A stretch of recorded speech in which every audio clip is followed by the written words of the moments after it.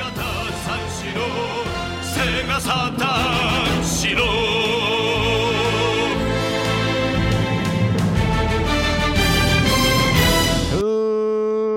everybody, and welcome to episode 392 of the Saturn Studs podcast. I'm Kurt, and I'm choosing not to retake that intro.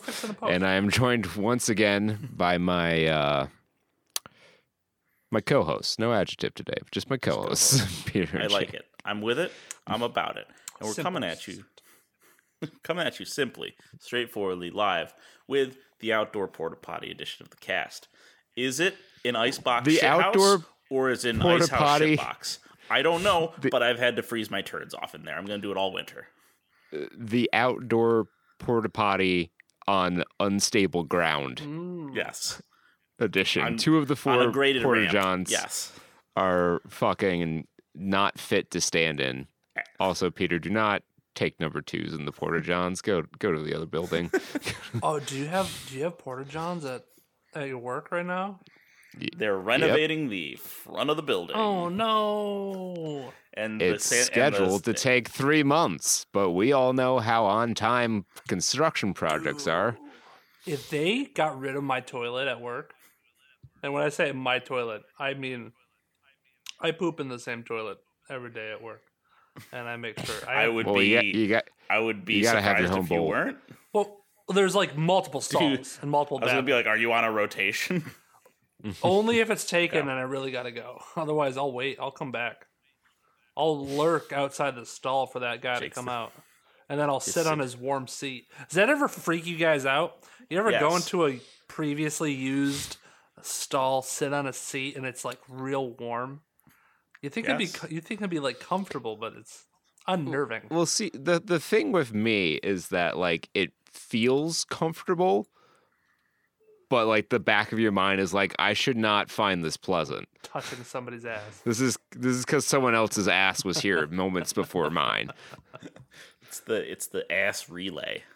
You don't know what they got on their ass. You don't know how clean that ass is. Know. How can you know? It could be. They could have ass gonorrhea, scabies, or some shit. I don't know. They could have Lyme disease. They could have left a tick for you. You don't know. What's worse is sitting down, but they did like there are some stealth droplets that you didn't catch before you sat down, and you're like, "Oh, it's wet now." Wow. But much worse is walking into your porta potty and just seeing someone else's shit just chilling there, like a fucking sandcastle. Iceberg above the blue sea. It was at that point where I was like, fuck this, I'm going to the other building. If you do, does it make it like more or less appropriate to like take a picture of it and like send it to somebody? Be like, look what I found. I left that behind in my college years. They ate corn. I feel like there was no corn. In most instances, that's something you wish you would unsee. Yeah. Anyways, that's thankfully not where we're recording. We're from not this coming week. at you from a porta potty, but we are not from the poop-filled porta potty on unstable ground. Definitely not. We're coming at you from Kevin Feige's living room. We are set up on his couch. He's got a good, comfy couch. He's a rich man. Big couch. Big we're doing room. The Marvels watch party. Well, it looks nice, but it's terribly uncomfortable. Yeah. We're waiting for him to come home. We assume he is stuck at the office, putting out fires, literal fires that we may have set. We may not have set it, but we may have set it. We don't know. There's nothing concrete tying us to these fires. You'll never get us, Detective Carlson. You'll never be able to point that finger at us.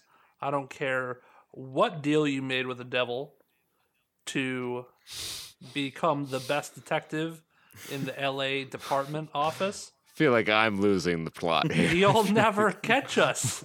And yes, I don't know what star you wished on to get a ghost dog as a partner. I wish I could have one of those, but we've been watching you, detective. I'm just coming up with my own narrative here.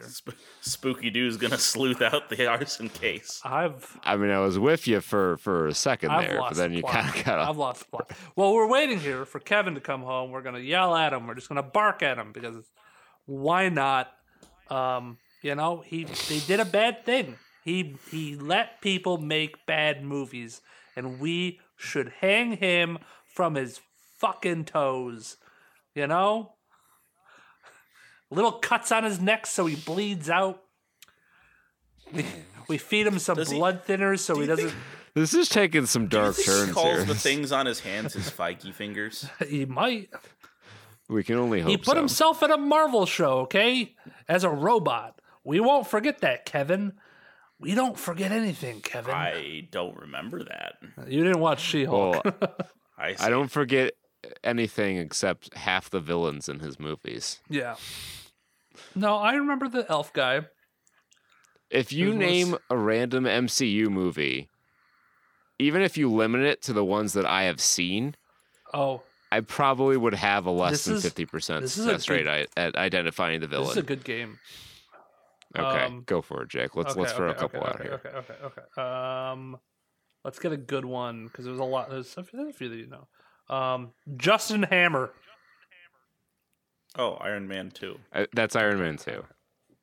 I've watched that one recently. Okay. Give us the movie and try and guess the villain. Yeah, I think that's okay. better, all right. Because then I can do like process of elimination. Like Thor: The Dark World.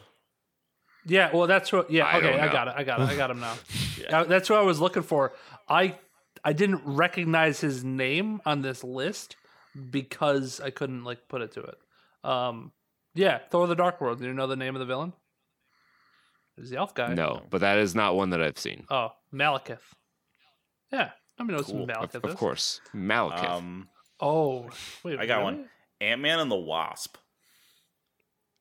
Ant-Man fuck. and the Wasp. Oh, Yeah. oh, I'm cheating. I can kind of describe what their deal was. It's the Hornet. It's the.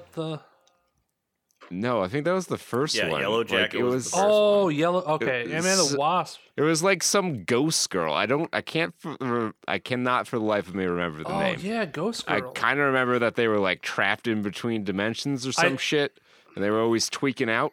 Her name is just Ghost. Do we get that on a technicality? Her name is just Ghost.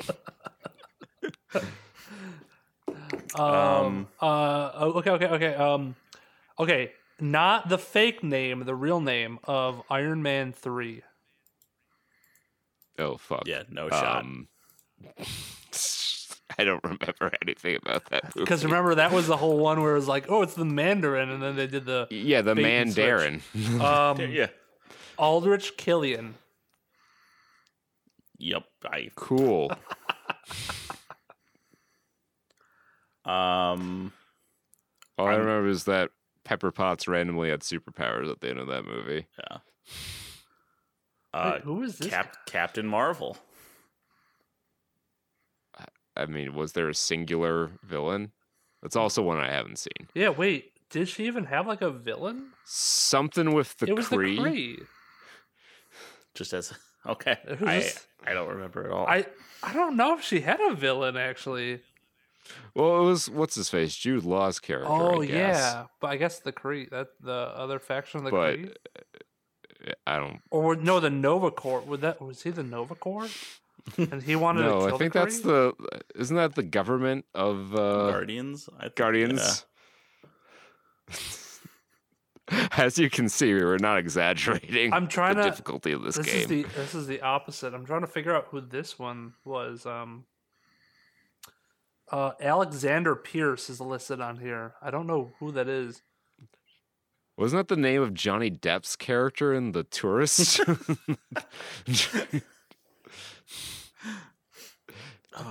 That is more memorable than the villains of the MCU. I'm looking over these movies, and I can now, I can actually list a few of them, like Winter Soldier. Well, I mean, that feels like cheating to say Winter Soldier. Well, he is the one, and there's the other. Who is the computer boy? Remember that shit? Isn't that? Oh yeah, not Baron Zemo, but that was in Civil War. Is it Baron Zemo? Oh no, yeah, Baron Zemo was in Civil War. Yeah, Winter Soldier was like some dude from Hydra who had infiltrated. I don't know his name. And that's even one of the better MCU movies. It still has a fucking villain. Oh, I got a good one. You know by his name. In Doctor Strange. Well, that's Dormammu. Not Dormammu. It was barely the villain. He was the other. Caecilius? Yeah, okay, yeah, you got that. Yeah, I see. That's like I wouldn't have gotten that. I do remember more of these than I gave myself credit for, but still. Well, I wouldn't have gotten that one. Yeah, I would not have gotten. I wouldn't have. If you gave me who's the villain in Doctor Strange, I would not have known Caecilius. I would have just said Dormammu because that was like the bad guy at the end. But because you've come to bargain. Yeah, we all know that. It's kind of a meme. But Caecilius is like he was the main villain throughout the movie. Yeah. Iron Fist. The foot? Wait, Iron Fist? Like the show? The hand, rather? The hand? I said the foot. I guess it was the hand. It was discount Corbin Burnson in the first season, at least. Okay, yeah. Because I know the other Defenders. That was the Purple Man, Cottonmouth, and who was our other Defender? You got a better memory than me. I don't remember those. Oh, shit. But those were... Cottonmouth... Well, who's the Jamaican dude? Oh, Bushmaster. That's right. Yeah. Them call him Bushmaster. Because it was Luke Cage, Daredevil, Jessica Jones, and Mr. Rand. I don't remember Danny Rand, and of course Wilson Fisk. Right? Yeah. Yeah. Wilson Fisk, Punisher, and Bullseye in season order. Yep. Easy off the dome like I guess Madame Gao would be in the Defenders itself. Oh yeah, Madame Gao. Yes, I would not have remembered that. Well, I very much like the Daredevil show. Yeah. So I've seen that in the same vein. The Spider-Mans, all three of them. You got this. The Tom Holland ones. Yeah. Vulture, Mysterio, Green Goblin, Doc Ock, Electro. Yeah. Sandman. Eternals. Never saw it. Wasn't it one of them? I think maybe. Who gives a shit? Trey Watch. Who's the villain of that? Fucking Hollywood. Us for doing every fucking trailer every week.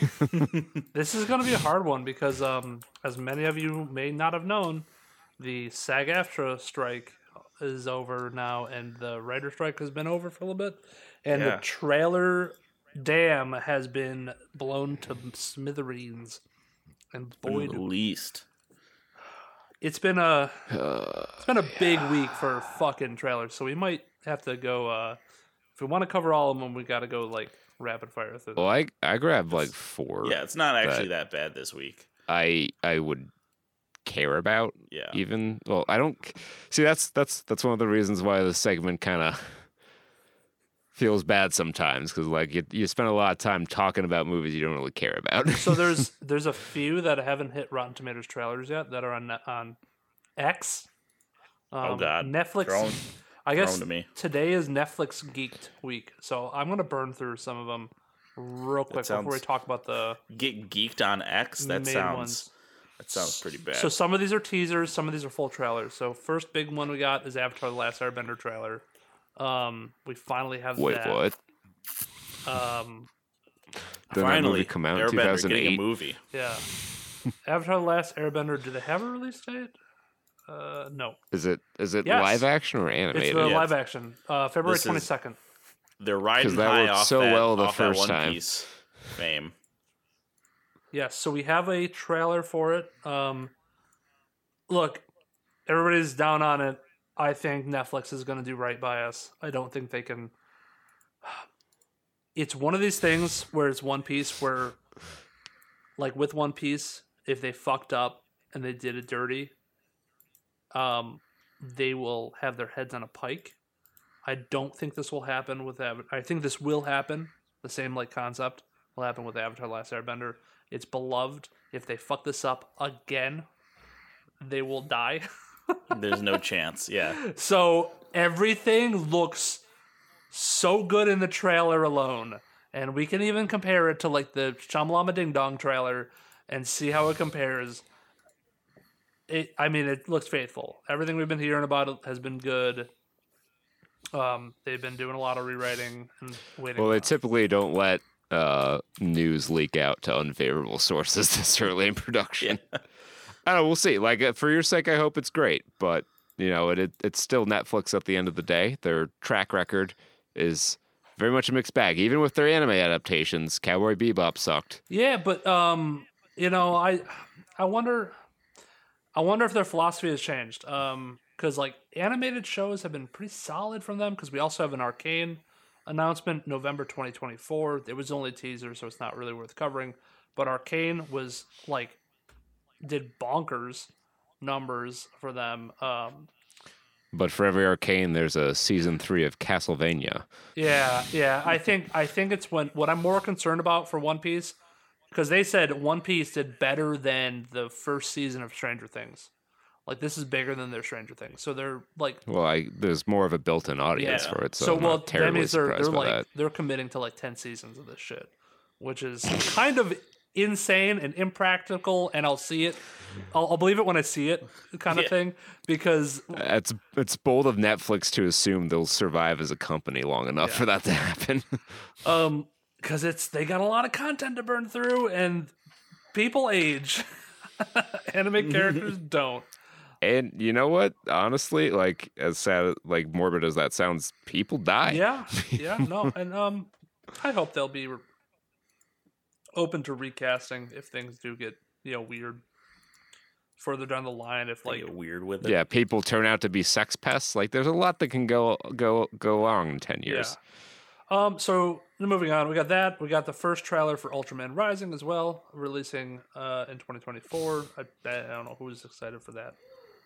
Oh, are these just Ultraman fans presumably. They exist. I've seen it. Yeah. Not personally, but like on the internet. Yeah. I thought there was more. The big dude. It's hard to miss.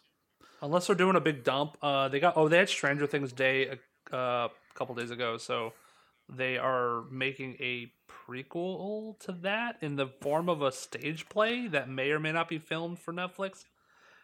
I don't know. That's how, it always goes well when you take stage play adaptations of movies.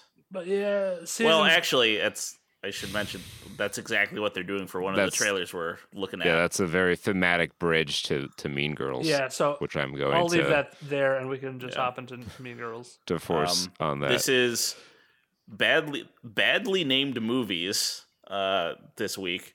Well, it is Mean Girls, but yes and no.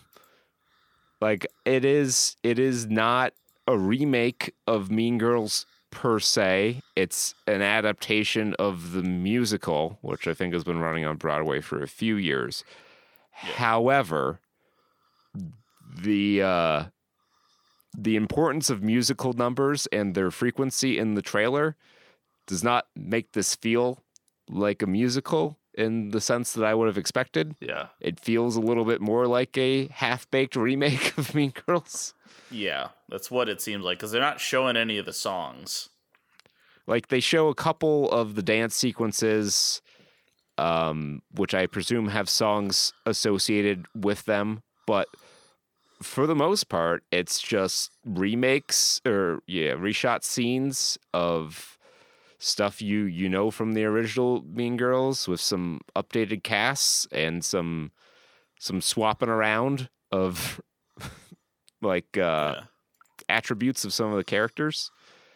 But yeah, like it doesn't, from the trailer, seem to differentiate itself enough for people to like give it a pass for being a remake of a movie that's not that. Well, I guess it is almost 20 years old now, but yeah. Still, it's their. I feel like they're using it as the opportunity to make it more surreal. That's mainly it. I feel like the reaction to this, because it's not being received very well. It's 1.2 thumbs up to 4.3 thumbs down. Thousands being the unit there. I think the negative reception is coming from. I believe they have a line in there, saying "This isn't your mother's Mean Girls." And I think it made a lot of people feel old. Well, I think the problem with it or part of the reception, and the point I was trying to get at is if they had like titled this Mean Girls: the musical, I feel like people would have been a lot easier on it. You might have people like me who are like, why would I want to watch this as a musical? But like people would know what they're getting into, but just calling it Mean Girls and not doing a lot of musical stuff in the trailer, not really making it clear that this is a musical. You trying to pull one over on them. Feels disingenuous, and that's probably why it's getting as much pushback as it is. Yeah, they're just goofing on people, They're just goofing on them, being like, haha, you thought this was a friggin' movie, normal movie? No. This is a musical like the Marvels. Come on. Yeah. Wait. You're pulling my leg. By pulling your leg, no, do you mean telling you that there's a musical number in the Marvels? Maybe I knew that. Maybe I tried they to get put into that a out dance of my mind. sequence and even participate in a wedding. Yeah. Such cinematic. I saw the best sarcastic review of Marvels on X today. It was like, The Marvels is the best Marvel Studios movie since Guardians of the Galaxy 3. It had a beginning, it had a middle, and a conclusion. It truly is one of the movies of all time. For those of you who are not in on the joke, this is the first Marvel Studios movie since Guardians of the Galaxy 3. It is a movie. Yeah, and it's not flying very high. Unlike Lift, this is the high budget version of Money Plane. Although I feel like Money Plane had a decent budget. It had an okay budget because it had Kelsey Grammer. Yeah, Kelsey Grammer and Edge. Darius was also Emmanuel Grouch III, also known as the Rumble. Also known as Beast. Oops. Money Plane. Yeah, this is the story of a heist. It's a movie I've seen once, and I don't need to see it twice. I typically enjoy heist movies, but this one seems quite bland. Kevin Hart will go where he's never been before. More than 5 feet in the air. What if we took kind of like the whacked out gadgetry of a Mission Impossible movie and tried to assemble a very bland cast of characters a la Ocean's 11. Not that Ocean's 11 had bland characters, but yeah. My point is that this feels... What if our heist... Yeah. Actually, you know what? This top comment really sums it up. This feels like a Chinese blockbuster. This feels like kind of a Chinese knockoff version of Ocean's 11. Yeah, it doesn't have as much weird CG.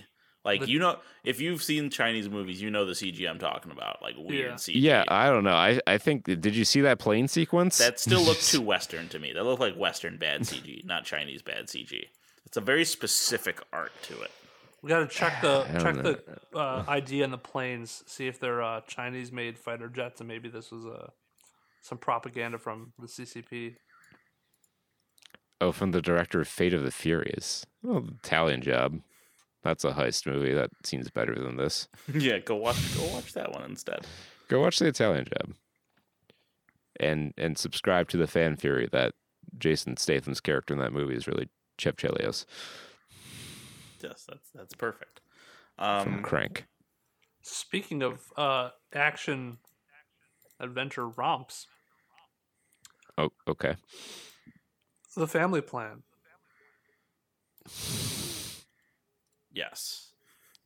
These are similar movies, It's one's about a thriller, stealing a plane or money on a plane, or stealing Kevin Hart, or maybe Kevin Hart's mom, or I don't know. We go some to kind of thing.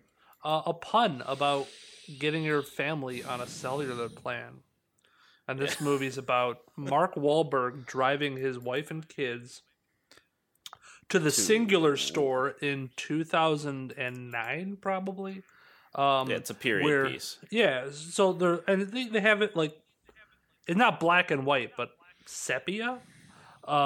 Toned, and he's going to get his family on a family plan. He's been just using landline for a long time, and he figures his kids could use a fire bug, lightning bug. Yep. Is that what it was? Something. Jitterbug? Are you thinking of? Jitterbug? Is that what? But that's the giant phone for old people. No, not the Jitterbug. There was one for kids that had like 3 numbers it could call on speed dial. Fucking miss me with that shit. Yeah. So he's gonna get his kids a couple bug phones that call like 3 people. And then him and his wife are gonna get a Nokia, and they're gonna learn how to use it. Maybe play Snake. All right, I'm gonna put a mercy killing out on this bit here. Yeah. And tell you what this movie actually is. It's Nobody with a less talented director starring Mark Wahlberg and featuring the songs of Vanilla Ice. No, if there is a movie in this trailer, which is such a missed opportunity because they should have used Marky Marks in the Funky I'm Bunch. sure they asked him to, and he's like, "Please no, you won't." My contract says no. They're like, "Fine." No, this is like. If any of the movie trailers this week were going to be sponsored by a foreign government, I feel like this one is. Like, this is almost like, I feel like it's sponsored by the Emirati government. Just because of, whenever I see a glamour shot of Vegas, I'm just like, oh, no, there's a chance that this is a Vegas advertisement. They got Mark Wahlberg and no other big name. And it's on Apple TV. I don't know. I am just getting foreign money vibes from this. Apple TV movies all feel like they were written by generative AI. I've seen. Well, I was about to say I haven't seen a good Apple TV movie, but I guess Coda was pretty good. But most of the time, they're mediocre in the case of something like The Greatest Beer Run Ever, or really bad in the case of Ghosted. Yeah. I feel like this is going to be closer to the latter camp. I mean, I'm sure it'll be decent, dumb fun, but this movie, better versions of this movie exist. Yeah. I'm trying to figure out what other Apple TV movies. Yeah. Paint was another. Was Paint Apple TV only? See, fucking Google's annoying because I just look up Apple TV movies. Top picks for you: Jedi Junkies, Mortal Kombat, The Blind Side. That's not an Apple TV movie. Apple TV original movies. I want to get a lineup of like what they put out. Their shows are actually not that bad. While Jake's looking that up, we're gonna switch from a movie about a spy and his family to Spy X Family, Code White, the movie.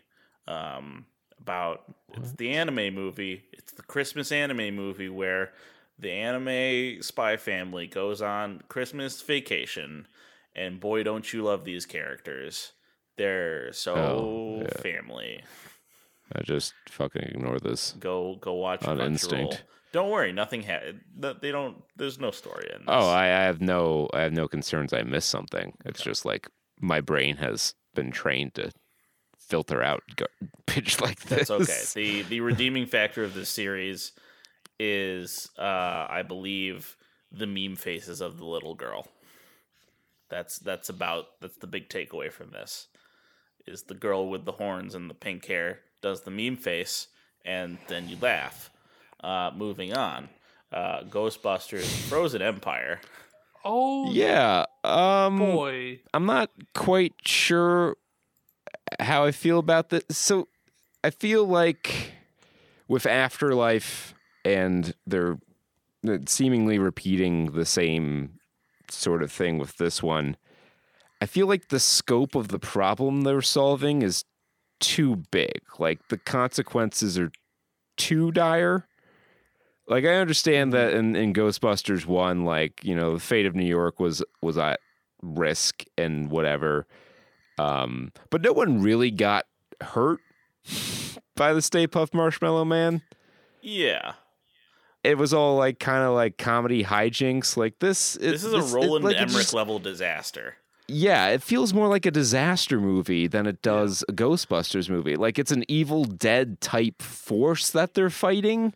Yeah, and it doesn't really feel very Ghostbusters. Yeah, I would have loved it. Like I can see what the original. I feel like I know what the original screenplay of this was, and it's very nice. So in my headcanon, the original screenplay was, the family from Ghostbusters Afterlife goes to New York City after they want to go see the OGs that they met at the end of the first one. Maybe learn a little bit more about Ghostbusters and go on vacation. It's July, it's the summer, but it snows. Like it doesn't freeze into evil ice spikes and destroy the city in a wave of like Elsa frost. Like it's snowing in July. There's a chill in the air. And then they have to solve the ghost problem. Like but not Sony was saying like, no, there has to be dire peril. Yeah, I'm not saying it can't be good. Like there are some talented people in it, and Afterlife really wasn't that bad. It was a little rough around the edges, but overall it was pretty okay. And you've added talented people like Patton Oswalt to the mix here, and like the original cast seem like they're going to be more involved in this movie. Johnny. Yeah, I guess he's in it too. I don't like the original cast of this. Like, let them move away. I know it's in New York City, and they established that, so I guess you have to. But I think that I just want them to just move away. You've much established your own characters. As much as I feel like people would have loved it, I feel like them being in this detracts from the movie, and it's very. A lot of what this brings up is like, nostalgia bait, member berries, and that is a continuing thing that I think people are emphasizing on more and more and more. And it's like, it's just getting to the point where it's like, stop. Like, well, that was Afterlife in a nutshell too. Like it was very heavy on the nostalgia bait stuff. I guess it depends on how they utilize them. Like if I'd rather a movie like pay homage to its, like source material or it's the original version versus like Ghostbusters 2016, which tried to make a joke of the original or like didn't draw any inspiration or pay any homage to the original. It just seems like the originals are going to have like a bigger screen presence in here. Like they're in several scenes of the trailer alone. I feel like they're utilized. Well, I don't know how they're going to be utilized in the movie, but I feel like Dan Aykroyd is kind of like the home base mentor guy. I feel like that's fine. Yeah. Like that fits with Ray Stance's character. I think it fits, with the general structure of the new breed, kind of learning under his tutelage. If Bill Murray and Ernie Hudson are just kind of like background players that investigate the initial disaster or whatever and are like, okay, we're getting too old for this, you guys go out and handle this, because like in all the later scenes you just see the family. They're all, right? They're it's all not suited up. Not it's you don't have the original Ghostbusters there with them. I saw one flash clip of, I think it was Ernie suited up in the old suit, and it seems like they eventually get new suits. Yeah, there's one with Bill Murray too. I think it's probably the same scene, honestly, where they encounter the ghost for the first time. They probably defend the firehouse or something like that. Yeah, I mean that's what it looks like. It looks like the ice is coming through and they're just, defending it. Wow. But we'll see how it goes. Yeah. I'm not gonna write it off just yet. If they, I know I say this a lot, but if they learn the right lessons from Ghostbusters Afterlife, there's a chance this movie's pretty good. Just don't fall into the Star Wars trap, and you'll probably do fine. Yeah, and speaking of ice and snow, it's that happens during Crimbus time. And what also happens during Crimbus time is Eddie Murphy gets a movie. Yeah. Candy Cane Lane. What's it about? Well, You'll find out in these coming moments. I could have sworn that this movie was already out because I've seen advertisements for it on Prime. Yeah, we saw the teaser. Oh, right, and we kind of got the gist, and this looks just about the same. Like, Eddie Murphy, he loves his Christmas, and he goes to an obviously cursed shop, and he wishes for a crazy Christmas. December 1st is when it comes out. My point was like they were advertising this fairly heavily to the point where I'm like, oh, this is a thing that's out now, but it's not coming out until the beginning of next month. Yeah. So this is about like he makes a wish, or he signs a contract with an elf who's like probably more demonic than anything, and he doesn't read the fine print, and he gets special Christmas powers or something, or his life becomes the 12 days of Christmas, I guess. Yeah, something it's along like those lines. Cursed Christmas shenanigans. Yeah. Gotta save Christmas by the 25th or something. I don't know. I'm not even. I'm just extrapolating. Well, I'm trying to like on the first, like the parchment and partridge in a pear tree, and then there's the goose. Goose is honking. There's the rings, 5 golden rings. There's some of these I don't. I think there's Lords of Leaping. That he's trying to fight off those are the with Lords of Leaping. Javelin. Yeah. Oh, and I'm looking at if he doesn't do the thing, he turns into one of the characters in the Christmas diorama. He probably every day he has to like probably collect one of these rings or something like that, like Sonic the Hedgehog, because there's a scene where she's jumping after trying to catch one of the rings, and if he doesn't, he gets turned into a little little Christmas doll. Yeah, little doll. Norman Rockwell Christmas Village doll. Welcome to Marlindale. Exactly. Thing. Yeah. Look, I'll be perfectly honest here. Eddie Murphy hasn't been able to carry a movie since the 1980s. I don't think this is going to be any different. At least this is like a different premise. This is kind of unique. Kind of. Even though it follows the classic 90s comedy. Like that's like this movie feels like it's fallen out of time, right? Like this feels like a movie that would have come out in like 2006 to 2008. This comes out the summer after Liar, Liar, Liar. Yeah, it has big like early noughts, mid noughts energy to it. And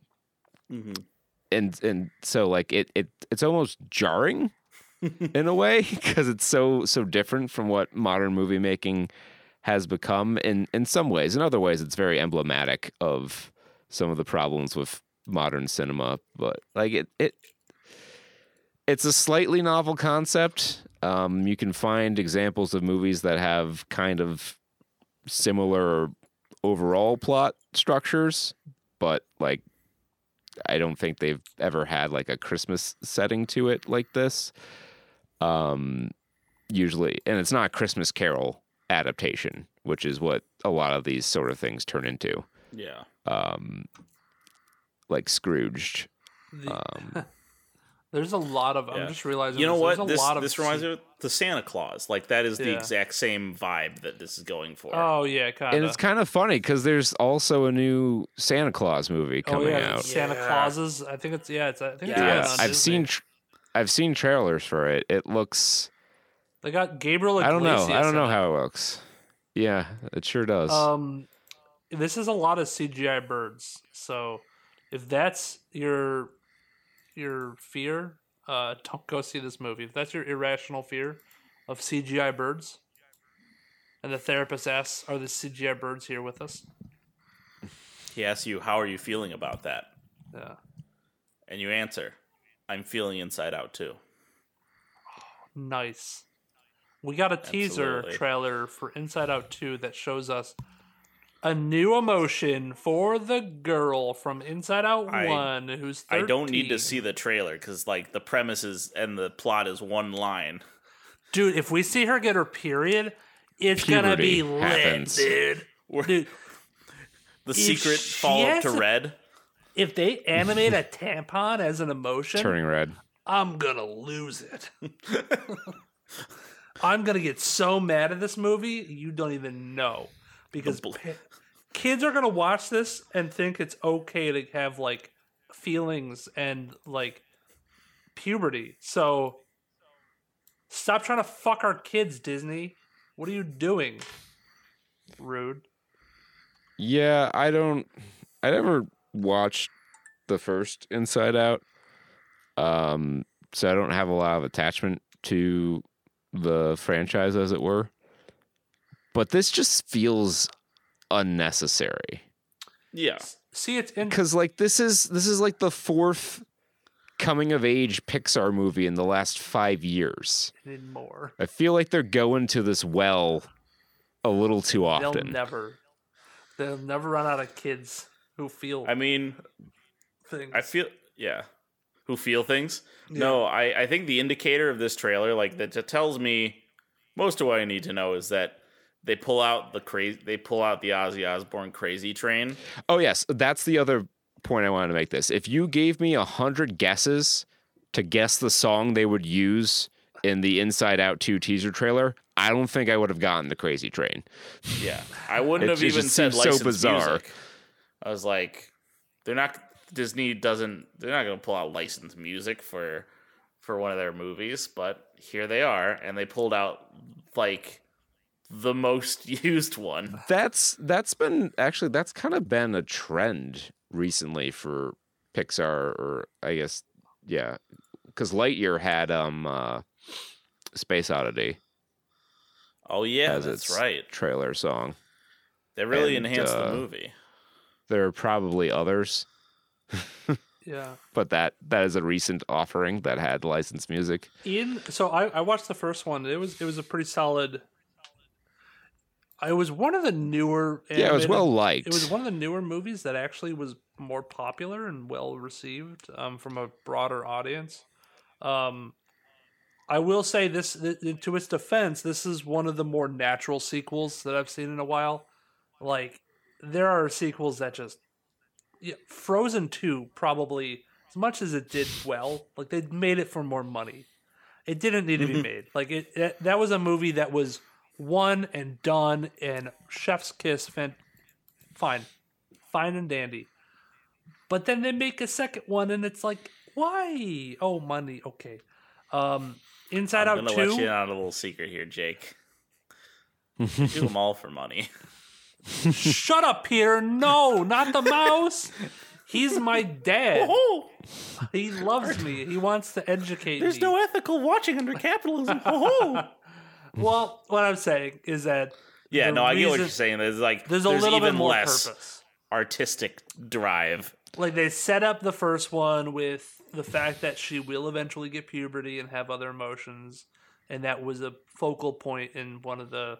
In the first one is like a setup for this. Well, you know what other Pixar movie, kind of set up for a sequel that hasn't happened? Monsters, Inc. That's right. How come we haven't gotten the Monsters, Inc. sequel? No. True. They're waiting. They're waiting for the Inside Out came out in 2014, I think. Actually, Monsters, Inc. came out a lot earlier than that. Actually... I mean, Bambi came out in 1950, and then Bambi 2 came out a couple years ago.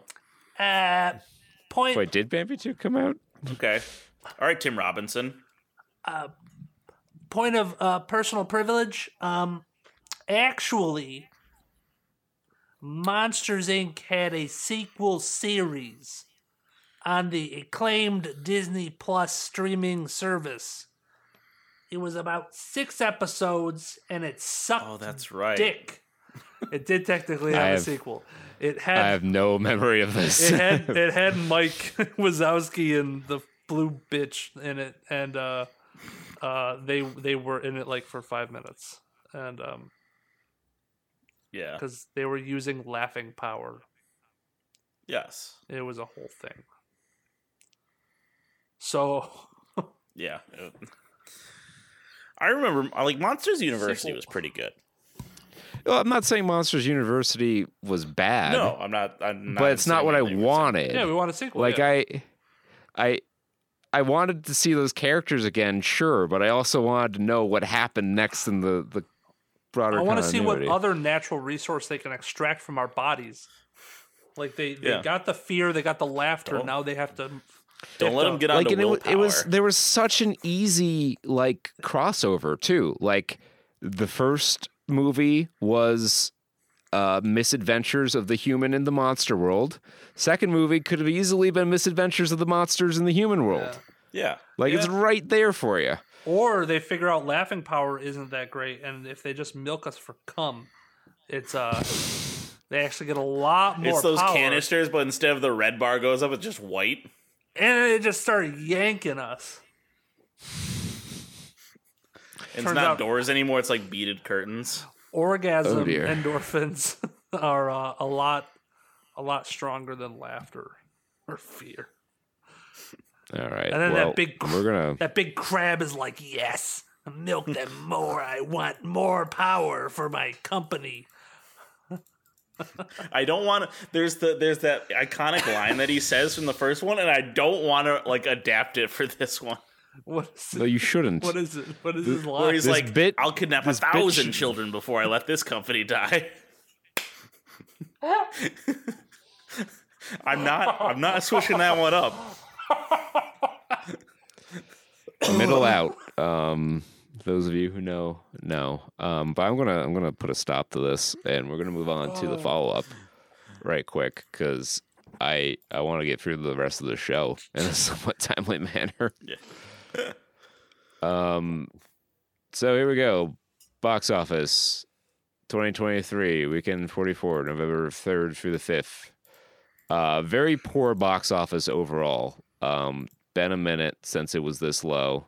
$56 million. You have to go back to the middle of September to find a lower box office. September 22 through 24th was lower, but this is quite bad. It's down 54% overall. Five Nights at Freddy's still enough on top, but man, huge week-on-week drop. I guess word got out that it was also on Peacock, and people were like, "Well, what the fuck am I doing going to the theater for this?" Yeah, I thought I saw that on Peacock. I was like, "Oh, nice! I can watch it now." Down 76.2%, even though it opened in 114 more theaters. Interesting. Good enough for $19 million gross, bringing its worldwide total to $221 million. And it also finds itself in our spotlight as promised. We waited for Jake. So it's a hit with fans, as you will see when we get to the real reviewers, but not so much with critics. 5.5 out of 10 on IMDb, 30% on Rotten Tomatoes. I'm sure the audience score only 87%. That's actually the most surprising thing about this. But curiously enough, the Metacritic score is 78. Only based on 8 critic reviews, but that's still a lot higher than I would have expected given the other review outlets. 7.7 user score there. But as we'll get to the bottom of what's going on with this movie as we look at the real reviewers and read their real reviews. I assure you these are real people. We vet them all carefully. And let me tell you, the 10 stars were an interesting breed this week. A lot of FNAF super fans. And you can tell that it's a younger skewing demo. I will just leave it at that. But who knows how old Captain Zombie Dude is. You don't have to.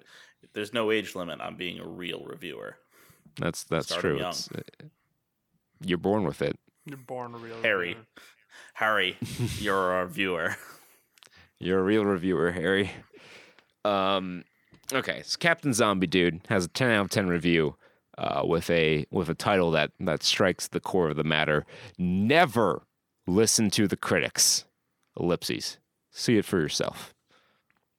This movie does not take itself too seriously. Ellipses, which is a good thing. Ellipses. It gives you exactly what you expect from a movie like this. Ellipses. Possessed animatronics killing people.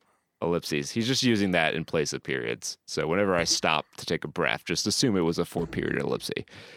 Well, in the first act of the movie, that is, but nonetheless, it was entertaining.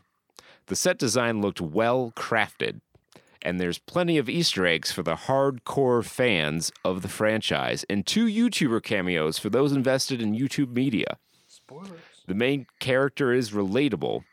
The soundtrack slaps. And you can tell, none of this is capitalized, by the way, and you can tell that there is a lot of passion behind it as well. And finally, this is a movie made for fans of the franchise. So if you watch this movie as an outsider and don't understand any of the references in the movie, just look for lore breakdowns on YouTube. You gotta do your homework, kids,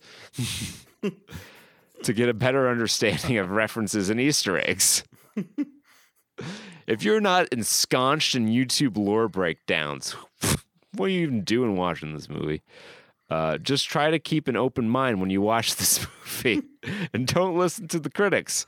Watch the movie for yourself and decide if you liked it. Best advice I can give. 4.6 found that helpful. He really struck like a bargaining pose at the end there. Just go and see it. Yeah. Just really weird energy there, but 4.6 found that helpful. I'm not going to read this one just yet, but well, when are you going to read it? If not at your segment in time. Hold on, I want to send you the link to it. Okay. Tell me if this is a acceptable length. Oh Jesus! If it's not, I will gladly skip. But absolutely not. Nope. Cannot go off King. Oh my God, my dude wrote an essay. This is literally this is a good 25 to 40% of any of the 6 out of 10 reviews. I prune these all day, Jake. I will get the word going. I'm very sorry. The reason why I want to read it is because he says at the end, "I'm not a hater. Thanks for reading." And it's just funny because from a not a hater, you wrote a thesis on why you don't like this movie. If we could compress it all into half the time and get you on double speed. I wish. 999 words. Oh my God. He didn't want to go over that limit. My man cranked out a quick thesis for this. So okay. I pasted it into Google Docs and it is 3 pages long. Okay. Oh my God. Fuck, dude. Come on. Oh, the real reviewers are hot tonight. He might be the realest among them. We'll see how Mindless Movie Master has to say about this. With a 1 out of 10, Nicolas Cage did it better. Warning, spoilers. With Willy's Wonderland. Okay, we could have included that in the title. But I played the games, and this has nothing to do with the games. It does have some callbacks towards the beginning with Lillard is talking to him over the phone and whatnot, but the rest was pretty much changed. The whole looking for his brother thing, that is missing, is taking up more screen time than the actual Freddy's. Possessive Freddy's, not... whatever. Instead of them hunting down and murdering them, so far they are just hanging out with them. They figured out dead kids are possessing the animatronics. Now with all building a fort together, ... double bonus period. 1 hour, 13 minutes in, and he is now back to watching the scary screens. Nope, he is falling asleep, trying to dream about his missing brother. Some more, ... Yawn, ... All the little kids in his dreams again who are possessing the animatronics. Tell him, you want to know about your brother? You gotta sacrifice Abby to the animatronics. More dreaming, him just yelling while little kids run around him. They start to slice him up. He wakes up to the animatronics trying to put a mask on him. Hour and 18 minutes in, and he finally gets chased by one of the animatronics. This movie is bad. I'm stop my review there, cause I don't know if I can even finish it. 34 out of 54. I found that helpful. I feel like I've watched the whole thing. What a freak! That's a you review. Paint such a picture. That's certainly something. Yeah. Nice. Of all the reviews we've ever read in this segment, That's certainly numbers among them. Yeah, that's a review. That's a review, and this is a review too. I wanted to give a popular one because I have a choose your own adventure after this of some garbage. But I want to give a shout out partially because of the starter here. So from Chris Seened It, his 5 out of 10 review, 9 out of 10 for looks, 3 out of 10 for screenplay. Now this one's a little fun because you actually have to do the math to see that it's not the correct score. It's so 5 out of 10, and then he gave it a 6 out of 10. Take a drink. If you love the FNAF games, go see this. At the base level, it's fun to see this stuff come to life, especially when the costume design and set design are this good. If you're a harsh critic, you might hate this film. Its biggest problems are character development, overall storyline, and horror factor. This would be better if R-rated. However, that's not to say you can't make a great PG-13 horror flick. Acting wasn't too bad. Hutchinson and Lillard are as good as they can be with the writing they were given. Same with the kids in the movie. How to make it better? I can see this being a much better film if they were to treat it like a one-room horror adventure, much like the game. Keep Mike in the chair, terrified of leaving the office, trying to keep the monsters back. Something like Devil or Panic Room. Throughout the film, they could have given him flashbacks to connect dots, conversations over the phone, and during the day, he makes rounds in the town to figure things out. Then they can make his reason for going back each night valuable, like he wants to solve the mystery of the animatronics, etc. Just fell flat. Beautiful to look at, some fun scenes, but you won't recommend the film to anyone who hasn't played FNAF. 256 out of 306. Found that helpful. Pretty good. Aqua Skull Aqua Skull 17183 in rebuttal to that review says, "Nah, this was F pound NG it." Why you censored the I do not know. Holy mama. This had one job and it nailed it. I don't care what anybody says. This movie does everything a movie like this needed to do. For starters, all the acting is on point. The cast of human actors surprisingly isn't the biggest. But they all nail their roles perfectly. And the animatronics, let me tell you, Disney is shaking. Because they are super lifelike. Yes, Disney's never worked with Jim Henson's Creature Shop. Not once. It's not like they own the company. That was there. The movie plays around with different ideas and pieces of the lore and fits them in to tell a new story. As much as I love FNAF as a game series, making that all a movie would be a mess. So to scrap that and just give us the essentials and then build on top of those essentials new ways is great. I'll end it here, but the hardest recommendation ever. There are many things I did not mention, but honestly, please watch it for yourself to see them. 6 out of 13 found that helpful. Well, thank you, Senator. No, we have it is basically Bob Odenkirk's Senator character from Mr. Show. That is appreciate it. Correct. You nailed it. We have a fantastic username here. 1 out of 10 from Plump Placenta. Oh yeah. Give it. That is like a Hall of Fame Xbox gamer tag. Oh yeah. And from with a fitting name, boring movie of a boring game made for infants. Okay, made for infants. Let's see why. This movie is lame as hell. Super slow and boring. No gore. No nudity. A few weak jump scares that you can see coming from a mile away. The acting is... Did you expect nudity from the FNAF movie? Yeah. Hell yeah. Show me some tits on that bear. The acting is terrible. 2-hour-long movie felt like 5 hours.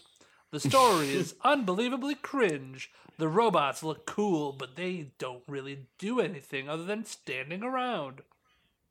If you have a child or a newborn infant Oh, me per se? Then I would recommend taking them to see this lukewarm, fake horror movie. But don't expect to be scared. Or, that was in there. It said to cough. Or even feel anything at all. The ant is a hideous hag that barely looks human. The sun is a demented little weirdo that never stops whining. Or winning, and they misspelled it. The only good actor is the guy who plays the pharmacist. What? He nailed his lines. Anyone who is scared of this film is most likely faking it. Just like the idiot did with the game to get the views on YouTube. Save your money and buy a hamburger or a hot dog instead. This is abomination. 10 out of 20 found that helpful. Go buy a hot dog. Wow. Buy a hot dog. Wow. Hey, Jake, I'm going to need you to roll a d12.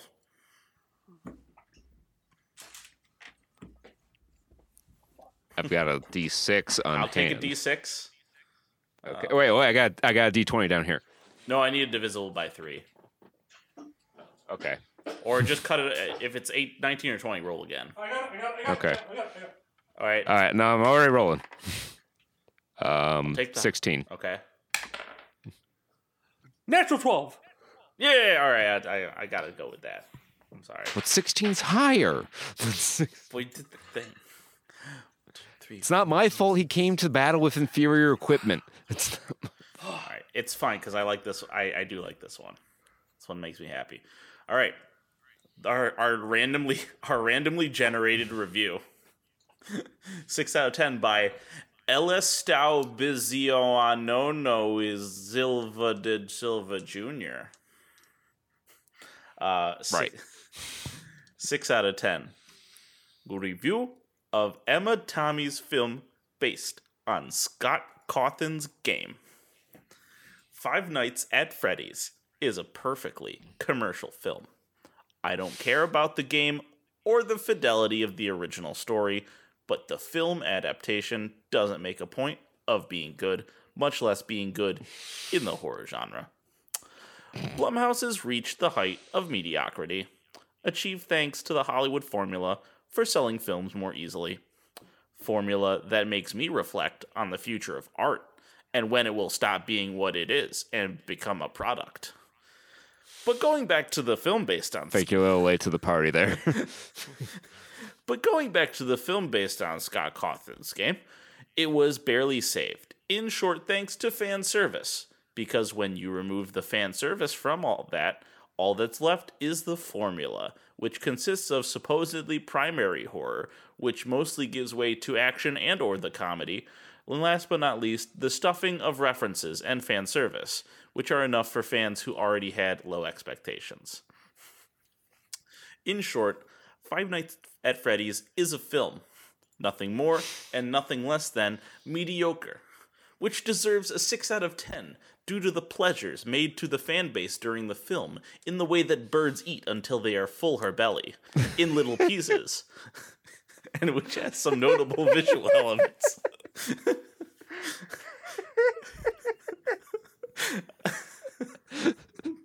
The fuck is this guy on? He just took a hit of that. He took a hit of that Grandmaster Tai Chi Zaza before he fucking... Dude, fucking buying a shit off Mansa Musa. I conclude that the film is more afraid of the viewer than the spectator should be of the film, as it wastes the potential that a universe as rich as FNAF could offer to the big screen in a more worthy adaptation. 0 out of 2. Found that helpful. So did he not at the beginning of the review say that he did not care about the game? Yes. And then goes on to criticize it for not adapting the rich lore of the game. Supposedly. Okay, cool. Just making sure I got that right. Yeah. At least he did get the score right. Good for him. Yeah, there's something to be said for that. Offer up a Chinese proverb for that. If, in the way that birds eat until they are full, her belly in little pieces. Yeah. So like a lot of the 10-star reviews were just fans gushing over the fan service and equating that with it being a good movie. Yeah. So it was kind of hard to find different takes than that. But that's Five Nights at Freddy's. Still hot on its heels. In fact, arguably holding on better than Five Nights at Freddy's is Taylor Swift The Eras Tour, which dropped only 11.8% week on week, and has brought its worldwide total to $231 million. So it has made $10 million more than the actual movie produced by a studio, and it is, in fact, a video of a concert. Yep. T Swift making more $1 billion. Killers of the Flower Moon still struggling to find its footing at the box office, despite getting a uplift in theater count. It's down 26.2%, hauling in $6.8 million, bringing its total worldwide gross to $121 million, which I believe was half of its production budget. Sucks to suck. Priscilla. Well, I'm sure the movie's fine. Yeah. It's just, it's a hard ask to watch a movie that long in theater without intermission, and also you can only show so many showings of a movie that's that long. Yeah. Priscilla rolls out a little bit wider, opening in 1,355 theaters across the country. Reveals its true power level.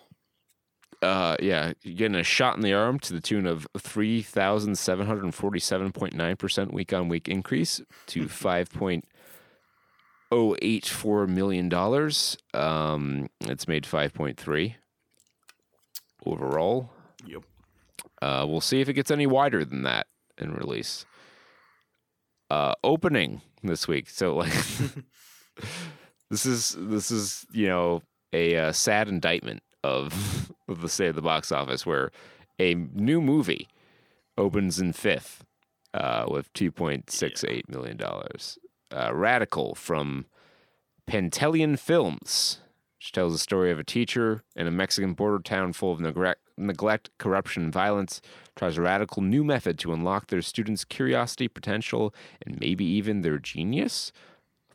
That doesn't sound like a movie that's been made before. Nope. Well, I guess the setting is at least a bit novel. I'm surprised we didn't see this before it came out. This snuck up on us. I was gonna say I don't remember any trailers for this. It seems kind of out of nowhere. Yeah, it snuck in there. 419 theater opening here, so it Pretty did really well for that concentrated on a per theater basis. Yeah, among the stronger movies this week. The Exorcist Believer, which is, I believe, available to rent on demand now, brings in $2.1 million, down 35% out of 288 theaters. Worldwide gross for that one crossed up over 130. So Exorcist Believer makes about $100 million less than Five Nights at Freddy's, despite being a continuation of one of the most influential horror movies ever made. So that just shows you that the power of FNAF is quite high. Paw Patrol Mighty Movie, despite never making a lot of money, still maintains a spot in the top 10 after 6 weeks, bringing another $2 million. $182 million worldwide for that movie. Paramount Paramount's going to roll in those streaming bucks. Mm-hmm. Yep. After Death, 2.002 movie, $2 million. Angel Studios. What happens after Death? I don't think they're going to have another Sound of Freedom on their hands. Yeah. Just a hunch. This is Angel Studios. Yep. This is the one that did the thing. Yeah. Yeah. I heard that is like selling a lot too now. What? The review DVDs. Yeah, the review I watched this morning had a big box off, similar to what we do. Dan Merle, you can take notes from what we do, but he went into like let the pros show you how it's done. Learn. Yeah, he did this deep dive into like not only box office but also rentals and purchases, and went over. And I think Sound of Freedom was like top 3 like purchases on whatever platforms, digital platforms. So that's not fun. It wouldn't surprise me. I mean, like, a lot of fanatical people like this movie, and I'm sure they're the type of person who would buy the movie. Maybe some of them are they weren't happy with their viewing experience the first time because the theaters are you see, it's such an important movie, Jake, that you got to watch it many times. It's so important. You can never let yourself forget that God's children are not for sale. Yes. Oh, that's true. I know. So buy now. When I heard that, I was moved. Let me tell you. You can rent them. The first time I heard even for a license, I was moved. You can lease By them. the 8th time I heard it, a little less moved. What happens later? Later after death? I don't know. Tell us, Bleecker Street Media. Your movie opened in just under 1,500 theaters and brought in $1.5 million, so pretty lousy per theater take. What happens later is a story of Willa and Bill, who are ex-lovers that will see each other for the first time in years when they both find themselves snowed in transit at an airport overnight. I think they might fall in love? Yeah, I do think I remember seeing this one, and we just threw it in the pile immediately. Probably, because it's the same fucking movie that's been... This is every fucking Hallmark holiday movie. Yeah. Minus the green and red sweaters. Yeah. Then finally, Freelance. That is a real strong showing. Who is Lance and why is he captured? Lance Catamaran. Yes. This is the Lance Catamaran prequel. False. This movie isn't set in Utica. I just want to see him with a stapler again. Upper Utica, New York. 6 weeks, 36 days. I don't know why Utica on top of the world. Utica gets some weird amount of media coverage for being like a pretty small town. I think it's because like it's a nondescript New York town. Yeah, it's your quintessential sleepy upstate New York town, and they make pretty good beer there. Yeah, and they have those chicken riggies, which I'll eat one day. I'll have a chicken riggy sometime before I kick the bucket. Well, Utica's not too far. We could totally make a trip out to the Saranac Brewery at some point. That might be fun. Shit. All right, you're on, kid. We'll see. No, that's the top 10. Freelance, 4 million. Well, more than 4 million. Let's see how much more than 4 million. It's not doing a lot of money. 6.8 million. Hoo-wee! That'll get you some cups of coffee. How much do you think John Cena made for that movie? Do you think he negotiated for a piece of the back end or just took a flat fee? I feel like he took a 5-figure flat fee. Like he didn't even go 6 figures. He's like, I just need some fun money. I need my credit. Speaking of money, I gotta figure he made 6 figures. Dumb Money's been out in theaters for 8 weeks already. Yeah. Holy shit. I guess, yeah. I was looking at like what the lower ones were and see if anybody dropped to obscurity like before their time, but nothing's jumping out at me. All right, then let's move on to gaming news because for like the first time in a long time, this is a pretty big week for gaming news. There's a lot to touch on here. I don't even know where to begin. Switch 2, baby. Oh. No, okay. No. Every like Monday there's a Switch 2 trending thing like featuring somewhere, and it's always for new gaming handhelds you can actually buy. Valve has just announced the Steam Deck OLED moments after my RMA for my Steam Deck went through. So yeah, that's great. It's more competitively priced than the original models. It has a slightly larger 7.4-inch OLED screen, has a new APU, the AMD Sephiroth chip, which is a 6-nanometer chip. Still for Zen 2 cores with 8 threads and 8 compute units on the RDNA 2 GPU. So it should be pretty much a side grade in terms of performance, but the new chip promises more efficiency, and the battery size has been increased significantly in the OLED model. Also, the screen gets a bump up in refresh rate to 90 hertz. You're not going to be able to drive a whole lot of games at that frame rate on the Steam Deck, but it's there if you need it. Well, I guess you can emulate older games of that, probably no problem. Yeah. Still the same 1280 by 800 resolution. I think the Wi-Fi 6E chip is new. I think the original Steam Deck had Wi-Fi 6. I don't think it had a Wi-Fi 6E. Bluetooth 5.3. So there's 2 models for this. There's the 512 gigabyte model, which will retail for $549, and the 649 1 terabyte model, both of which I think are better price points than the original SKUs, especially for the amount of storage you get. The Steam Deck, the LCD Steam Deck, the 250 gigabyte model, has had its price cut to $399 and will continue as the budget option, which the $399 price is what the 64 gigabyte Steam Deck launched at. While supplies last, you can still get the 64 and 512 gigabyte decks, also at a reduced price. If you're going to buy an LCD Steam Deck, my suggestion would probably be buy the 64 gigabyte while it's super cheap and just install an SSD yourself. It's really not that hard. There's a guide on iFixit. It'll take about 20 minutes.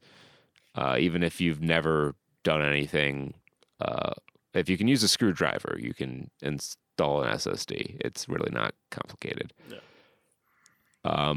Valve has promised to support the older LCD model and bring some battery improvements to it. I wish, and it's not going to happen, but I would love if there were like a trade-in program where you could trade in your Steam Deck for an OLED model, even if you didn't get a lot of money off of it. It's just a hard thing for me to do. I would love an OLED Steam Deck. Like, that was one of the things I kind of lamented about the Steam Deck, is I wish there were an OLED model that I could have bought. But I don't think it's worth $549 when you already have the LCD Steam Deck. Mm-hmm. I mean, the updated battery capacity seems nice, but I play with my Steam Deck plugged in most of the time. Hey Kurt, how easy is it to transfer profiles on that Steam Deck? I'm going to find out. Okay. Because I got a new Steam Deck. Oh, for you? I don't know, maybe. Because it might not cost you $500 for a trade-in. Maybe we can. All right, we could maybe work something out. All right. And you'll have a brand new untouched Steam Deck. Yeah. Well, maybe not untouched, because I don't know when this is launching. Yeah. But yeah, we'll discuss that privately. Yes. Wheeling and dealing. Yeah. So that's that. Cool. Go ahead. Yeah. I think I know what we're going to cover. You know what it means when I'm hyped up about video game news. It means one of the 5 games that I care about is in the news. I was going to give you 8, but okay. Okay, we'll be generous. This time it's Risk of Rain 2, Baby, and 1, and others. It is Gearbox. Like, now that they own Hoopu Games, they have given it the royal rollout, because this is a very popular franchise, so they actually give it some media attention. A whole flurry of stuff actually came out. Some little things like behind-the-scenes stuff. There was a 16-minute documentary about the making of the original Risk of Rain. But more importantly, 3 new games. One that you've already heard of, Risk of Rain Returns, is getting released. Or has been released. It is currently available and it's on sale as of yesterday. Yes. For like $12.47. So if you're interested in that, you can jump on it. I think it'd be very hard for me to go to the original Risk of Rain after playing Risk of Rain 2 for so much. Well, thankfully, you don't have to worry about that because Risk of Rain 2 is getting another DLC. They have just started development on it. Seekers of the Storm. It has a trailer and a little bit of gameplay footage. I believe there's like probably 2 or 3 new areas. I think it's either a new playable character or a new end boss, maybe both. I think there's definitely a new end boss, or maybe a kind of revamped existing end boss because it kind of looks a little bit like Aurelia Knight. It's Space Mormon Jesus because in the devlog they talk a little bit about the lore, which was he really is Mormon Jesus because he was made Mormon in the Jesus image just Jesus? of Providence by the Lemurians afterwards, and they prayed him so hard that it came to life. But then the birds gave him an infection, so he's kind of fucked up a little bit. So that's why he's the false son. And will he be friend or foe? I don't know, but he's got a cool Negan baseball bat and laser vision, so I hope he. Yeah, I gotta say the trailer is pretty hype. A little disappointed that it was largely just animated comic. Really wasn't much in the way of gameplay, but I understand it's very early in development. You can wishlist it on Steam. I don't believe there's a release date set for it just yet. But the last DLC for Risk of Rain 2 really brought a lot of new life into the game. Mm-hmm. Although I will say that a couple of the Void Fiend Survivor little overpowered, and a lot of the Void items also kind of overpowered. Yeah. Not in a bad way, because eventually it all catches up to you. It's Risk of Rain. But it changes up the dynamic quite a bit.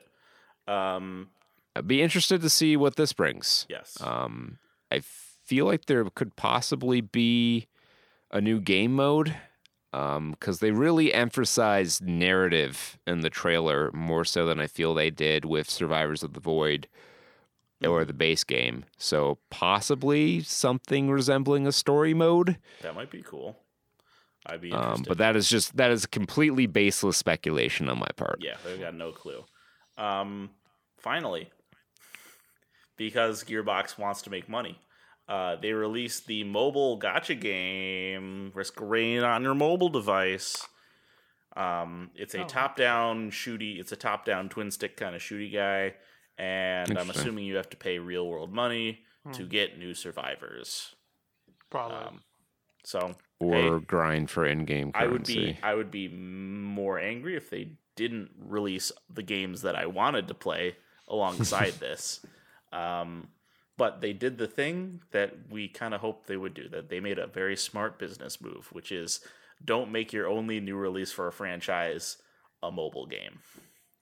Good on you, Gearbox. We'll see where you go with it. Yeah, Gearbox usually starts off when they acquire a franchise hot and then kind of runs it into the ground. But we shall see how they handle this.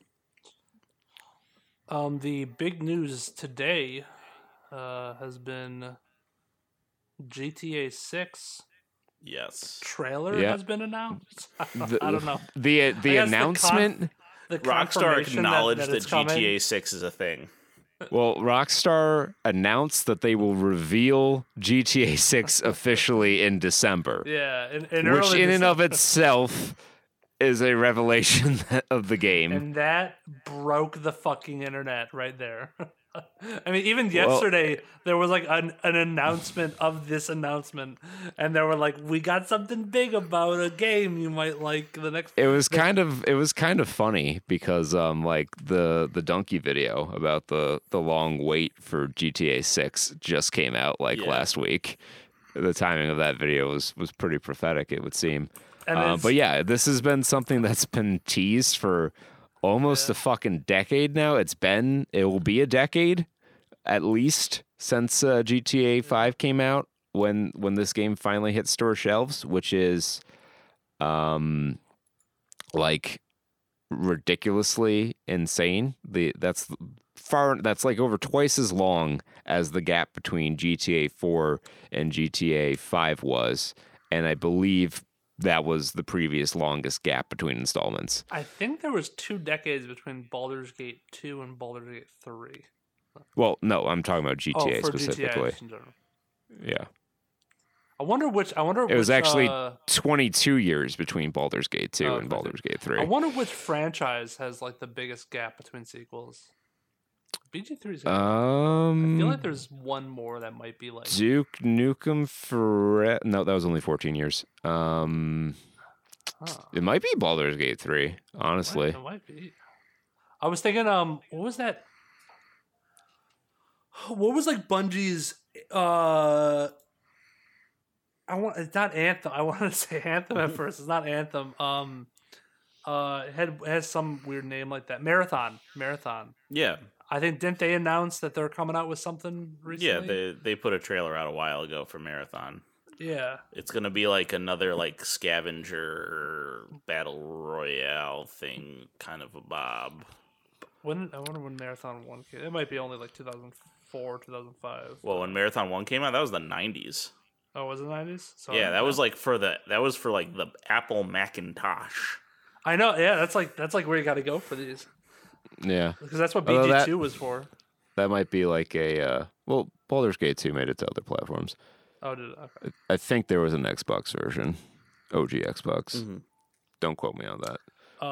But yeah, so GTA 6 has been pillaging the internet and getting people hyped in mega ways over just an announcement. So that's pretty funny just to see people meme on it. I kind of feel bad for Rockstar in a way because it's going to be very difficult for any game to live up to the amount of hype that this is going to have behind it. I just don't know what they can do differently.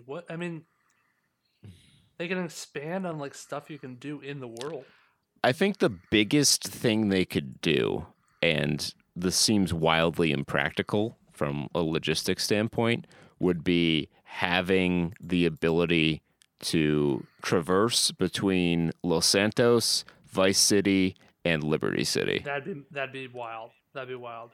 I wonder if because one of the things that really put GTA 6 back into the spotlight was GTA 6 RP, where people would role play as their characters, and they would make separate servers for them where it would take all the NPCs out of it or a lot of them out, and it's just the blank world, and you would like be a cop.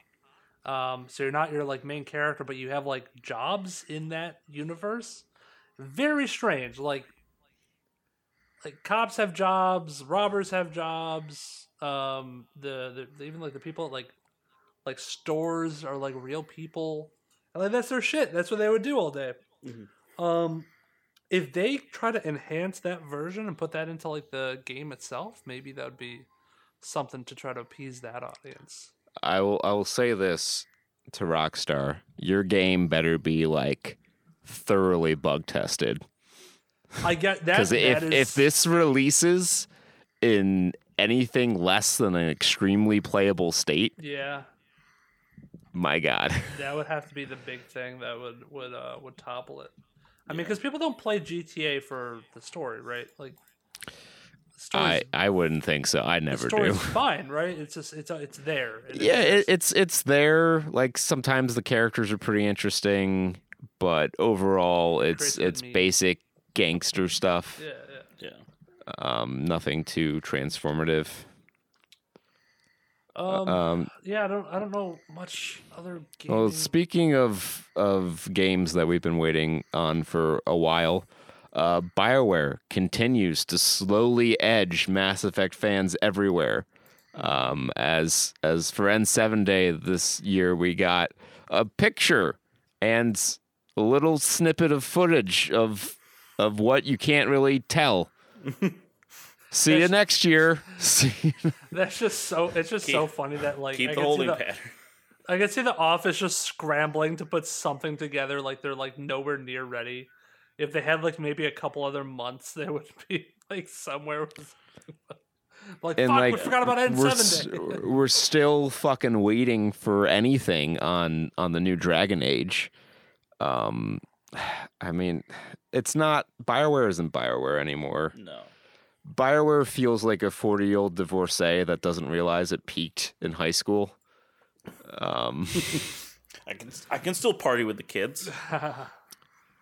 And it's very frustrating to be a fan of their franchises and like not getting a lot of information on these new installments and kind of being skeptical that they're going to be any good in general. But yeah, we got something for N7 Day at least. Oh yeah, there was one other thing. OG Fortnite dropped, and they received a massive uptick in numbers playing their game again. And I wonder, there's been some theories floating around, mainly just something I heard from Ninja. But he is basically the authority on the game. That this might encourage Epic to maybe kind of roll back some of their stuff that they put into the game, because right now it's everything. Fortnite is, there is so much shit in Fortnite, and they've gone back to like the bare bones building and like very simple like stuff, and things are like rarer, harder to get. It kind of goes back to that essence of like battle royales, where you're scrambling around to try to find something good. And they say it's more fun. You know, the kids are saying they're having a good time with it. I wouldn't know because I don't play Fortnite. I never will. But maybe this is a message to the developers out there. Hey, you know, sometimes less is more. As a slight follow-up to the Steam Deck OLED, you will be able to, I don't know, purchase or reserve starting November 16th at 10 a.m. Pacific. I don't know what availability is going to be like. I know it took a long time before LCD Steam Decks were readily available, so you could be in for a bit of a wait on that. But the 16th is next week, so we'll find out. Yeah. And that's gaming news, I think. We've been gamed. Let's talk now about Shoresy Season 2. Shoresy. Yes. Shoresy. This might be quick because, well, honestly, there's not a whole lot of content here. It really does. Like, I know it was 6 full half-an-hour episodes. Well, when you do the math, that's only 3 hours of content. But I mean, the first season was also like what? The same. It was the same length, right? It was 8 I episodes. think so. Oh, it was 8. Oh, was it? A little longer. I think. But this really does feel like a season 1.5. Yeah. Just in terms of what happens in the. I did not I guess it had been a while since I watched the original season. So I didn't realize like they were gonna just do an ongoing story, like they had longer to go in their arc. Yeah, it didn't seem like it was gonna go that way. It seemed like, you know, the premise was, you know, they go until they lose, and they lost. So like you could have ended it right there, which would have been kind of metal, but they announced very early on that a season 2 was happening. Yeah. And as far as it goes, it's I don't know how I feel about the way the story progressed. Like, I mean, you don't watch this show for the amazing depth or the intricate story. You watch it for the goofy gags and, you know, the word scantily play. clad women, I guess. Yes. And on that, it delivers. Like, it delivers in the way that you would want. It delivers what you expect it to and what you would like it to. Although the story feels very similar. It feels like it an is expansion kind of pack. different. It's like a Funhouse mirror version of the first season, but also kind of the same, because in the first season they're really bad. They're in the dregs of the league, and they commit to turning it around so the team doesn't fold. And they do lose, but Nat, the owner of the Sudbury Blueberry Bulldogs, decides to keep the team going. And Shoresy vows that they'll never lose again, and they win. They montage through them winning the championship, which was an interesting choice. Yeah, Jerry Kiso, he's very interesting about how he deals with the sports show problem of the drama of winning and losing. He's very optimistic about these things. He's just like, just give him a win. Just let him win. Like, even at least for the endings. Like, I kept waiting for them to like take a L and like have that. We're like riding a high, and I was waiting for like the dip so they could like come back and I could feel good about it. And that never happened. I was like, this is very light entertainment. There's very little like emotional low points. It's just kind of a good time, which isn't necessarily a bad thing. I think it'll be more interesting in the third season. So, like, to spoil the story, I guess, they win the championship and they continue to win, and the plot of the season is their quest for an perfect undefeated season. Right. In there, and this is a span of what, 4 games, 5 games? Something like that, at least. Yeah. Well, no, this isn't the playoffs. This takes place at the end of the regular season. Oh, okay. So they have like 4 games to finish out the regular season, and then they kind of, I don't know if playoffs is next season. I think at the end they kind of fast forward through the playoffs and they might win the ship again.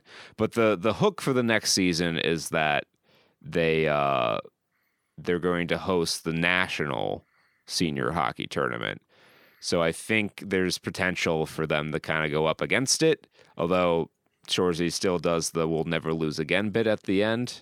So who knows if they're actually going to have them, take some L's and maybe be like on the bubble as advancing to the next round. I think that might be a good dramatic place to go.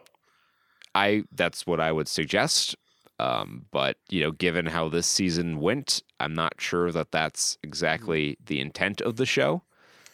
Yeah. I think it's just to do a hockey goonin', which is great. That's why I prefer Shoresy to later seasons of Letterkenny, because the best parts of Letterkenny were the hockey goonin', and that's all the show is. Yep.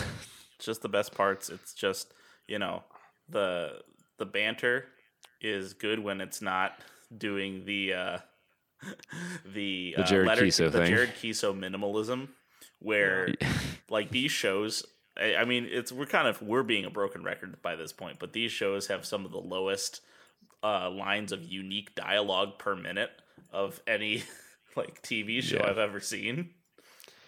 It's very apparent.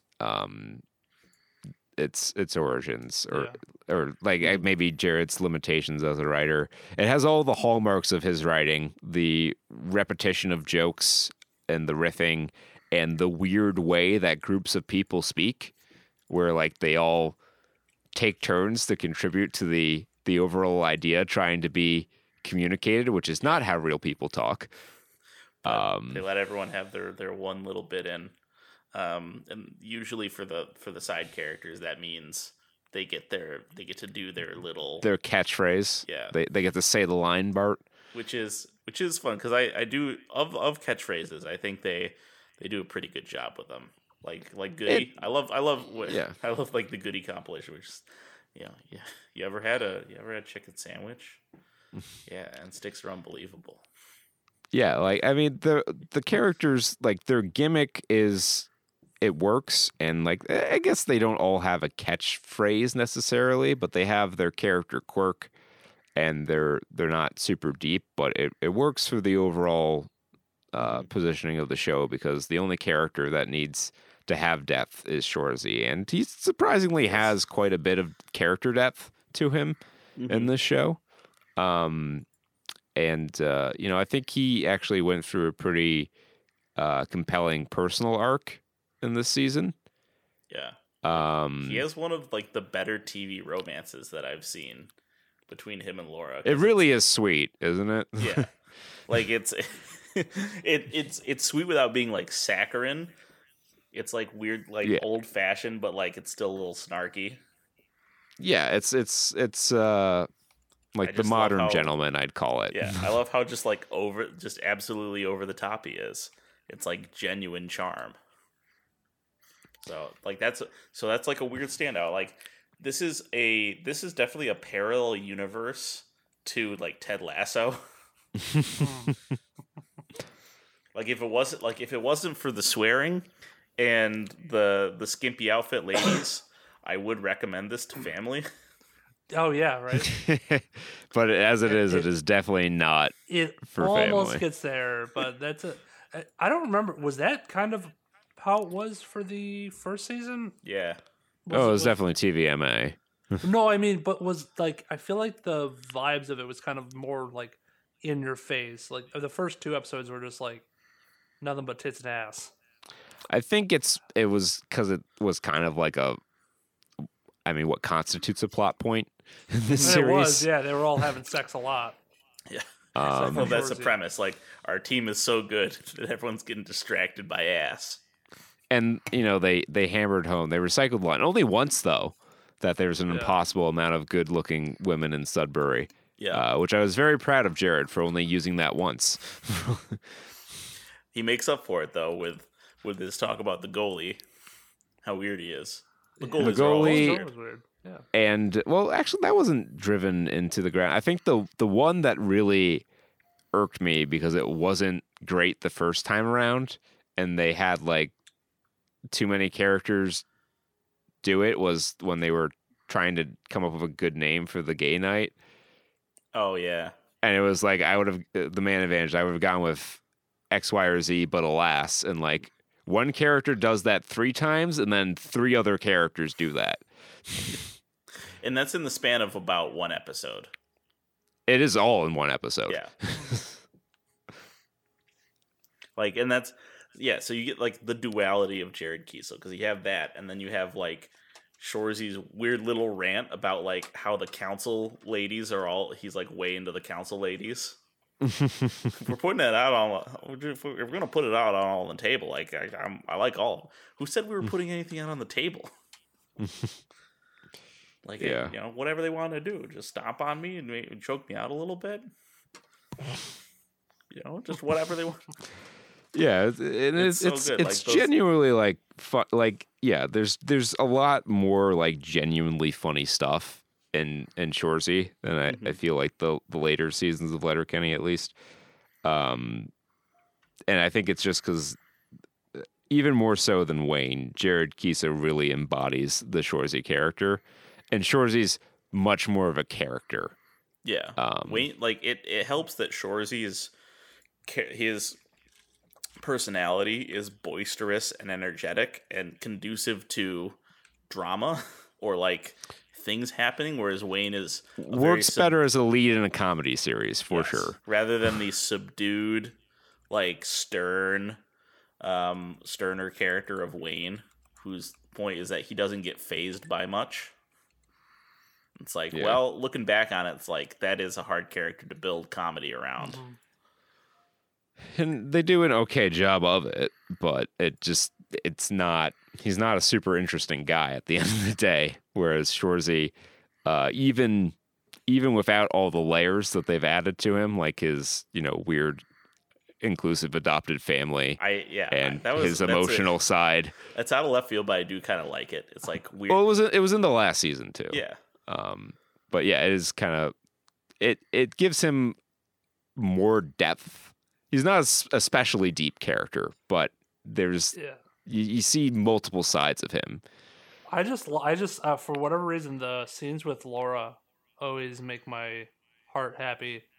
Just the compliments that he floods her with, the love bombing that he does, is so funny. And then she just like cuts him off with like, "I don't fuck sluts." Yeah. There's that. There's but then a whole, she did. I love the trivia subplot. That was great. Yeah, that was pretty funny. Also, Tropic of Answer is definitely a trivia team name that I'm stealing in the future. I thought that was really, really funny. I was like, that's actually really good. Good job, boys. You know they actually play a lot of trivia. Yeah. Another good one is Trivia Newton John. Yep. Trivia Newton John. Yeah. I like that too because it satisfies. I know they're on Hulu, so I don't think they're regulated by this, but this satisfies like the CanCon requirement because so much of it was Canadian trivia.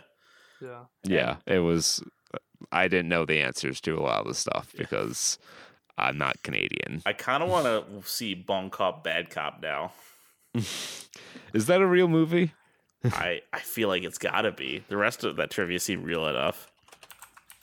Bon Cop, Bad Cop. Okay, here we go. Film series. There's 2 of them. Oh my god. All right. Okay. We might have some watching to do. That is very much a interesting screen pairing. I would be more interested if I wasn't so certain that it was going to be a French language film. Well, it's got to be dual language. No, actually, because the dialogue is in half English, half French, both versions share the same soundtrack. The only difference is in the subtitles. Which set of subtitles you get? And the French version, English dialogue was subtitled, and in the English version, the French dialogue is subtitled. But it's the same movie in both versions. And this is apparently like the best-selling, like the highest-grossing Canadian movie of all time. I guess so, although I'm not sure what metric they're using there. Like domestic in Canada, maybe? Probably. Let's see if I can find anything about the box office. But I just love the poster art because it's so 2006. It is the most neon green Mountain Dew piss filter poster I've ever seen. So it made 12.6 US dollars, million. Which I guess or 12.6 million. 12.6 million. Which I guess at the time the Canadian dollar was stronger because that was only 12.57. Oh, yeah, 2006. Our dollar was on fire. That's right. 12.57 million Canadian. Wikipedia calls it one of the highest grossing Canadian films all time domestically, so it's definitely domestic. I don't know where it ranks. So that's interesting. So Box Office Mojo lists its domestic gross, and domestic being Canada in this instance, because the international gross is only $69,000. Nice. Let's see, domestic. Where does it rank? Domestic all-time rankings. These are not all Canadian movies. So it's among the best. Yeah, it's a top one, and I think it garners some of our attention now. As far as like deep cut Canadian cinema goes, I think it's probably a little bit better than one of the other things. Sam Raimi film. Why are there a lot of cameras on objects? The dialogue does give me Sam Raimi vibes. What is it with is it the Dutch angle? Is that the down below? This Dutch angle. When it's angled, no, Dutch angle is when the frame is tilted. Yeah. Usually between 30 and 45 degrees. There is some Raimi cam here. Like the dash cam is very Raimi cam-esque. This is all right. I'm laughing. I'm seeing I guess for US rated M comedy. or maybe not rated M, but at least PG-13. It's a very trailery trailer. I'll give it that. It's got one of the main voiceover guys doing it. Yeah. Not one single realistic color grade in here. Well, it's a very of the era color grade. Oh yeah. Everyone was doing that. This is so 2006. That quasi bleach bypass with one highlight color. I kind of want to get into Canadian cinema now. Well, we already watched Blackberry, so That's I feel true. like we're covered. We're in it, baby. Thank you, Shoresy, for getting us into it. But I guess back to that. I don't know. It's the montages are always good. Love me like they really do the most to make hockey seem as gangster as they can. They got the hockey is pretty gangster. Yep, they put the fights in. They make sure they got the montages. They put Joji in the soundtrack. They do a weird thing with a lot of the fight scenes. Like they have like what I would describe as like an arena security cam angle that they one. use for all the fight scenes. No, not just the one. They used it for like 2 or 3 of the fight scenes. They used it for the big like whole team brawl, and they also used it again for I think the first fight with the big guy on the Sioux Michigan team and one of the gyms, and the cross check, which is a 2-minute minor. I don't know why he was threatened with a suspension for that. Yeah, that was a very political move there. Yeah, it was interesting that they pull back for those. I don't know what it seems like there was some behind the scenes sort of reasoning. So for that. I landed on a post in our Canada, talking about. So this was back in 2016 when the sequel to Bon Cop Bad Cop was announced. Okay. And there's a little bit of information here. So Canada's most successful movie, according to this guy, it earned $12.6 million at the box office. All but $1.3 million of it was grossed in Quebec. So 90% of its box office was in Quebec. So it proves Jared Kiso's point that Quebec people stand by their own. Stand by their own. JJ Frankie JJ. Jean-Jacques Frankie Jacques Jean. Yes. Love that scene where they're all just on the talk show and it's supposed to be about like how he's cheating on them with each other, but they all just turn to like his trashing his diet. Yeah. He's really not that big though. No, for not. Like how much they make fun of how fat he is. So did they actually like? I feel like there were no repercussions of that really. Like of what? No, they made sad like one episode, or they kept it from him for the most part. Yeah, he hid out in his room for not even the entirety of the episode and showed up with his old girlfriend for reasons. That kind of happened like last season too. Like that, I guess that's like they're trying to be like that's how he deal. That's what happens to him. Just sometimes is like he gets into weird emotion, like relationship triangles, and he's just like out of town for a couple days, and it's an issue. Yeah. So, not too many new characters, which is fine. Just they introduced a new team to the No Show to try to get a U.S. Canada thing going. Little U.S. jokes, which I did find pretty funny. I thought they were going to do more, but they did a tasteful amount of U.S. jokes. They know where their bread is buttered. I know. Yep. They can't piss us off too much. That was pretty solid. I do really like the last episode where they bring they're just all trying to get all in the heads of the Canadians. They bring the little kid out to do the fucking recorder. That was so fucking funny. That was a good one. And then hard cuts to the exact stereotypical like soulful U.S. anthem renditions. Honestly, like the last episode of this season of Shoresy like covers more ground than I think anything Jared Kiso has ever written before. Yeah. Like just in terms of the events that happen all in that one episode, it's pretty action packed, and it's really good. Like a lot of the comedy hits, like when fucking he walks through the door for the calendar shoot with that awful spray tan. I fucking lost it, man.